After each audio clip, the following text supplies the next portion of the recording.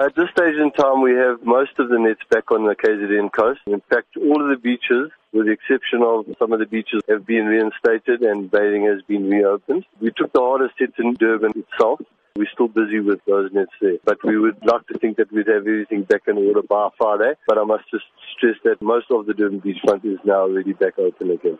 And which are the beaches that remain closed? The ones that are closed still in Durban are basically all the ones north of Suncoast Casino. So it's Suncoast Casino, Country Club Beach, Laguna and Teguini beaches. The rest of the Durban beachfront, which is the majority of the beaches, are all open. Is it known when these beaches will reopen? We expect to finish later this morning, or otherwise certainly by tomorrow afternoon everything will be ready for the weekend. Those beaches that are still closed are the non-popular beaches, and they're only utilized really during the holiday season. So the stress of getting them open is not as much as the beaches that are already back open again. The South African Weather Service says there's a strong possibility we will in the future again experience the massive waves seen on the Durban beachfront on Sunday.